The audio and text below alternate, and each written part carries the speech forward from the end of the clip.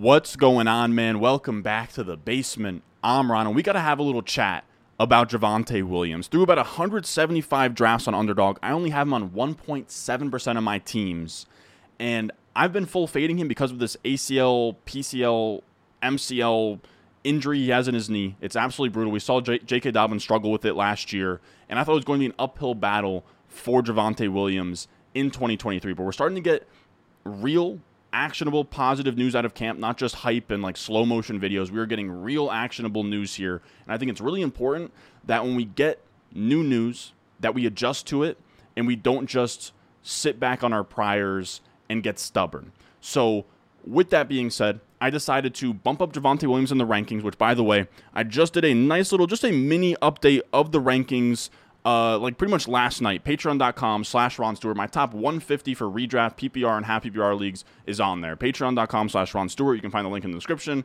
You can find the link at the top of the comment section down below as well. So we're going to sort of walk through what has changed with Javonte Williams, where I'm at now, and kind of how I'm playing this whole ACL situation when it comes to Javonte Williams. So with all that being said, if you enjoy, if you learn something new, make sure down below, subscribe, leave a like. Let's go. Yes, stones, like this froze, ice cold, ice around my body like I'm frozen, she gon' let me. Now, in this new rankings update, we have put Javonte Williams from, I believe he was the 810 as my RB29. I bumped him up a tier and about a round ahead. He's now at the 801 as my RB26. So 3 running back spots and just shy of a round of moving him up the rankings. And it's why, Ron? Why are we moving him up now in late July? And it's that we're getting really positive camp reports that, again, aren't just hype, but they're real and actionable. We had great news today. Javonte Williams practiced, and he appeared to run just fine. He's already practicing. He's not on the PUP. So, of course, he had the ACL, PCL, LCL injury, which is scary, and it's a lot more damage than a clean ACL tear. But we saw J.K. Dobbins miss week 1. He only played 8 games last year, but at this time last year, he was on the PUP and not practicing and struggling. And now we're getting reports out of camp that Javonte Williams has been ready for day 1 of training camp, something that Breece Hall can't even say. And he's been practicing and looking pretty much just fine. Now, that doesn't mean that he's going to come in week 1 and be the Javonte Williams we all know and love, but it's a little bit different than the expectation prior to these new camp reports. I was thinking that he was going to start on PUP and be a real long shot for week 1, but it now seems like he's on pace for week 1. He's practicing. Again, he's not on the PUP. These are all really, really good signs. The Broncos also haven't brought in a Melvin Gordon, a Leonard Fournette.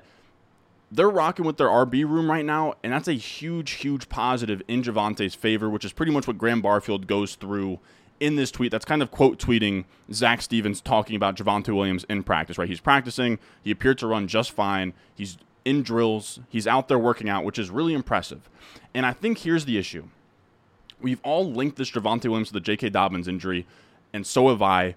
But I think that we kind of have to understand that they're a little bit different. Now, the injuries themselves are really similar, but I think Jeff Mueller breaks it down here on Twitter really well as to why they are different at this time in the timeline, if you will. And he says, note on Javonte Williams, we keep using the J.K. Dobbins timeline as a measure. I personally stopped doing this because Javonte Williams has had 0 indications of scarring, 0 reports of secondary surgery, and appears to be in full range of motion via video. He's 4 months ahead of J.K. Dobbins' timeline. J.K. Dobbins had a second surgery, and he was having like scarring and a lot of complications.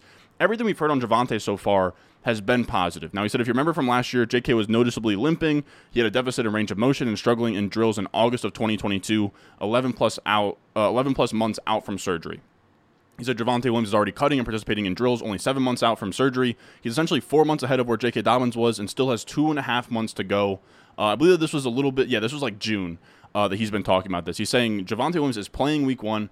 I don't think he'll be at 100% early on, but again, this is great news for Javonte Williams' 2023 production. He said he gets to ramp up starting early season instead of a late ramp up if he were to start on PUP. Likely he gets close to 50-50 split with Samaje Perine by week 5 or 6 or so, projecting him to be startable for fantasy by week 8. Currently priced as RB29 in best ball ADP between James Conner and James Cook. And his price really hasn't budged since then. And I think he covers a lot of good points here that Javonte is ahead of schedule from J.K. Dobbins, and comparing the two is probably wrong at this point in time. This is more, even though it was a really brutal injury at first, it is much more in line with a normal ACL tear than it is J.K. Dobbins and kind of what he went through last year. So again, it looks like Javonte Williams is going to play, and we're already betting on Breece Hall in a similar light, where we're drafting him in the 3rd round right now, and I like Breece Hall. And the whole point is the first, 4 or so weeks, he's going to ramp up and then be a hammer down the stretch. Javonte's kind of on that similar timeline where he's definitely going to split work with P. Ryan early on, and then from like week 8 on, he should be the lead back in that backfield, barring any setbacks from now through week 1. Now, this is what the juicy part of this entire thing is, that the market has overreacted, or maybe not overreacted, but the market's just much more efficient than it's been in years past. I went back all the way to 2017 and found running backs that were getting drafted in the top 4 rounds, and then they also tore their ACLs in that season. We have Dalvin Cook in 2017, Darius Geis in 2018, Jerick McKinnon in 2018, Saquon Barkley in 2020, J.K. Dobbins in 2021, and Javonte Williams this year. This has been pretty much all of the major ACL injuries. You can bunch in Breece Hall, but I just wanted to keep it Javonte Williams for 2022. Now, this is where the interesting part is, in that we're looking at all of these players, and we're getting the biggest discount on Javonte Williams, right? So Dalvin Cook goes from being a 4th-round pick to being a 2nd-round pick. Darius Geis goes from being a 4th-round pick to like a 6th-round pick. You have McKinnon, who was 26 years old, so I don't think he's a great example here. But he goes from, like, I think 3rd round, so I think that's going to be, like, I don't know, 9th round. And then you have Saquon, who stays in the 1st round. J.K. Dobbins last year goes from 3rd round to a 5th round pick. And then we have Javonte Williams this year, who goes from a 2nd round pick last year all the way to an 8th round pick. So when you put that in perspective, J.K. Dobbins had the same injury, and he went from a 3rd rounder to a 5th rounder, whereas now Javonte Williams is going from a 2nd rounder to an 8th rounder. That's a J.K. Dobbins, we got a 2-round discount on. Javonte Williams, we were getting a 6-round discount on. And he is the only guy on this list where you're getting a difference in ADP from year of ACL tear versus year after ACL tear of like more than 2 rounds, which is pretty crazy. So the ACL injury here is completely priced in. Now, of course, the data here is going to be a little bit noisy, where we have like team situations going on, and ages matter, and also when you sustained your ACL injury all matters. But at this point, Javonte Williams is ahead of J.K. Dobbins' schedule, and he is at a much bigger discount than what we paid for J.K. Dobbins last year, and that's why I'm so much more in on Javonte at this point. So what am I doing with J.K. Dobbins now? Or not J.K. Dobbins, but Javonte Williams at this point. And to me, again, the ACL is now completely priced in. His timeline looks much more positive than it did like a month or 2 ago. And my goal at this point, I don't want to get my exposure anything too crazy. Like, I do want to make it very clear that this is not a go out there and leave every draft that you ever do with Javonte Williams video. This is not a must-draft video. This is simply, I am changing my stance on Javonte from drafting literally 0 of him. Remember, 1.7% to now being fine, being about at market. I'm going to mix him in. I'm going to try to get him into like the 8% range. But here's the kicker, all right? Here's the catch with Javonte Williams. It's not that we're just going to draft him no matter what.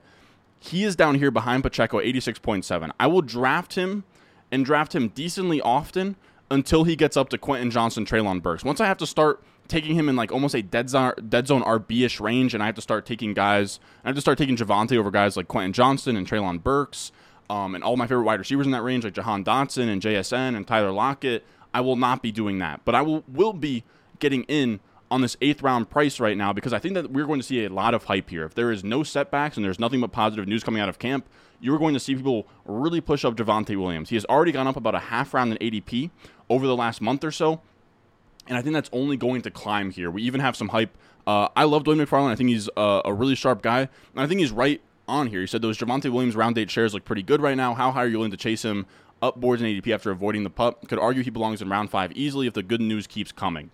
And I think that's the interesting part about Javonte Williams right now, is I think right now is the time to draft him before he gets steamed up. So you can get some closing line value. The ACL is already priced in. You can draft him right now, and then eventually his price will come up. I think my guess is by September he's going to be a 6th-round pick. So what I'm trying to say is before that happens, you should be mixing in some exposure right now to get some closing line value before you get priced out of Javonte Williams. Because the thing about Javonte Williams is, outside of the ACL, he has the profile that we want to chase in a running back. Now, earlier this week, we did a video on legendary running backs and what we're looking for. Now, of course, Javonte Williams does not have 22.5 points per game in his upside case, but we're still looking for all the same things, right? Volume, efficiency, pass-catching upside, youth. And Javonte Williams has all of that. So I actually plugged him in to the components of a legendary running back. Now, if you guys didn't watch that video on Monday, you really should. But I broke down, we have 17 running backs since 2010 that have had 22.5 or more points per game. Of those, 100% were top 36 in ADP. 94% were 25 years or younger. 94% had 18 weighted opportunities per game or more. 94% had 5 targets per game or more. 82% were on a top 12 scoring offense. 82% had less than 5 quarterback rush attempts per game. And 81% had a previous FPOE per game of 2.5 or more. So what that pretty much is that we want youth, we want volume, we want pass catching upside, we want a good offense, we want a quarterback who doesn't vulture things, and then FPOE per game is just simply efficiency. And I plugged Javonte Williams in here, who isn't even going in the top 50 picks, never mind top 36, so it doesn't get green there. This table, I tallied them all up. So simple table is all of the green, right? So green is 1, yellow is 0.5. Yellow is if you're really close, right? So 15, top 12 scoring offense. Mike Clay has him projected for 15th. I kept him there. I will say as well, the weighted opportunities per game number here is from his 3 healthy games in 2022. His targets per game numbers are from his 3 healthy games in 2022 as well. His top 12 scoring offense and his QB rush attempts numbers are from Mike Clay's projections, who is just a really good macro sort of analyst that does projections on ESPN. His work is really good. He's unbiased. He's conservative. So I figured he's good to use these numbers. And I didn't plug him in to say, oh, Javonte Williams has the highest chance to have a legendary season ever. It's just that he looks the part of a high upside running back, right? He has a simple total of 4.5, which is like right in that Saquon Jacobs Pollard range in terms of checking off the boxes.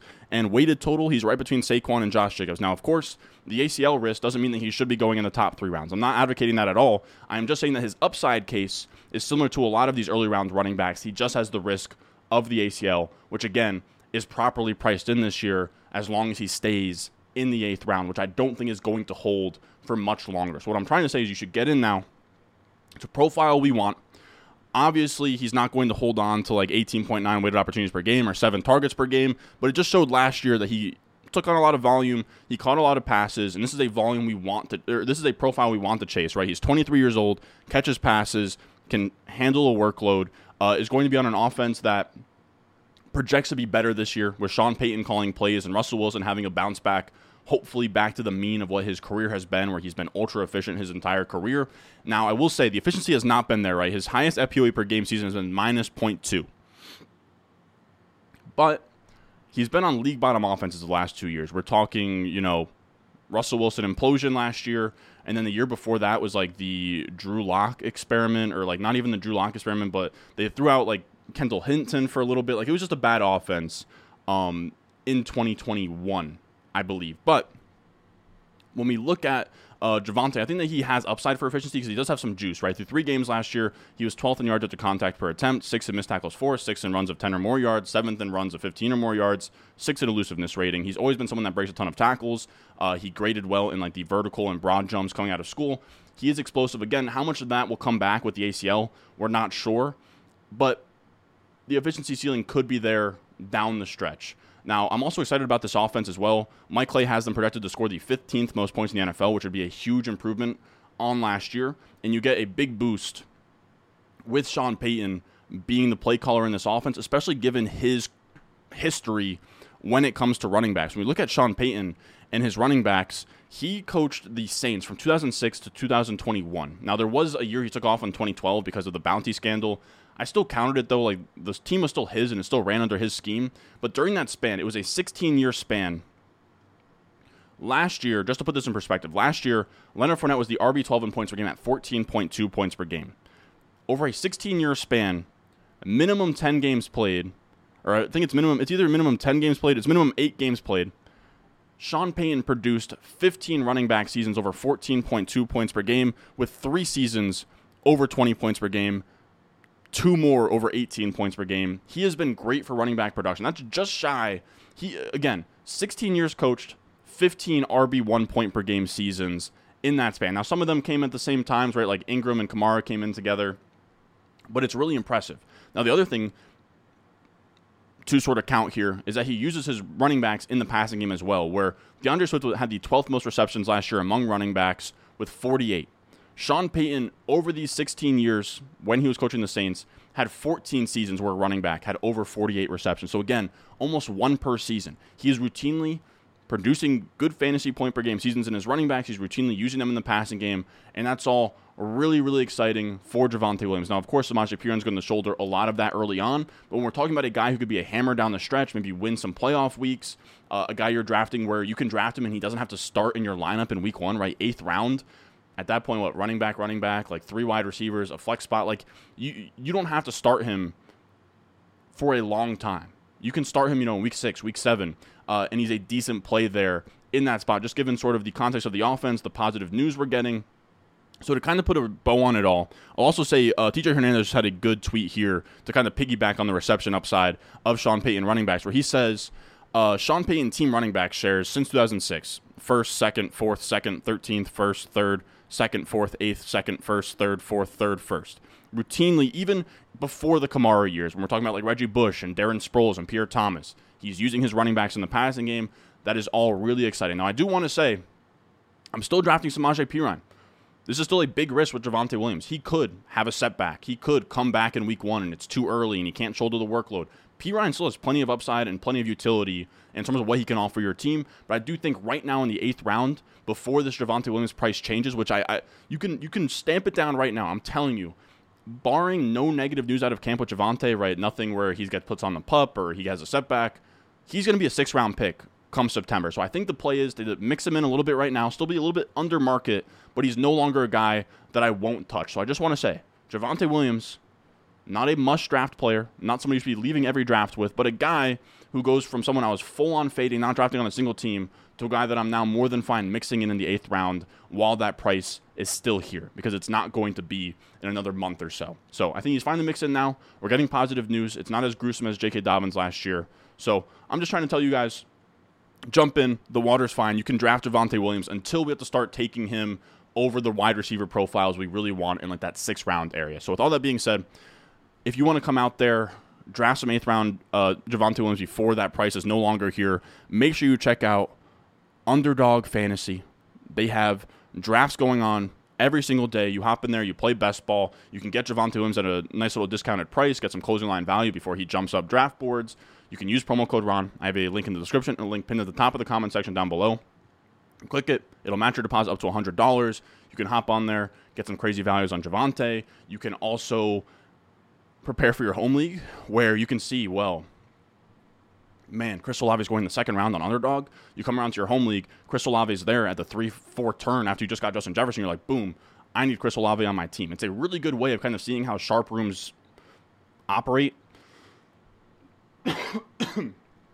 Where, ESPN ADP and Yahoo ADP and all those mock drafts, the ADP is awful. There's no money on the line. You have kids auto-drafting all the time. Underdog has the sharpest ADP in the game. You should get in there, play the low-stakes stuff, get a feel for what this draft board looks like in 2023 so you can go into your home leagues and absolutely dominate. So with all that being said, I enjoy you guys watching, or I appreciate you guys watching. I hope you enjoyed. And as always, I will see you guys in the next one.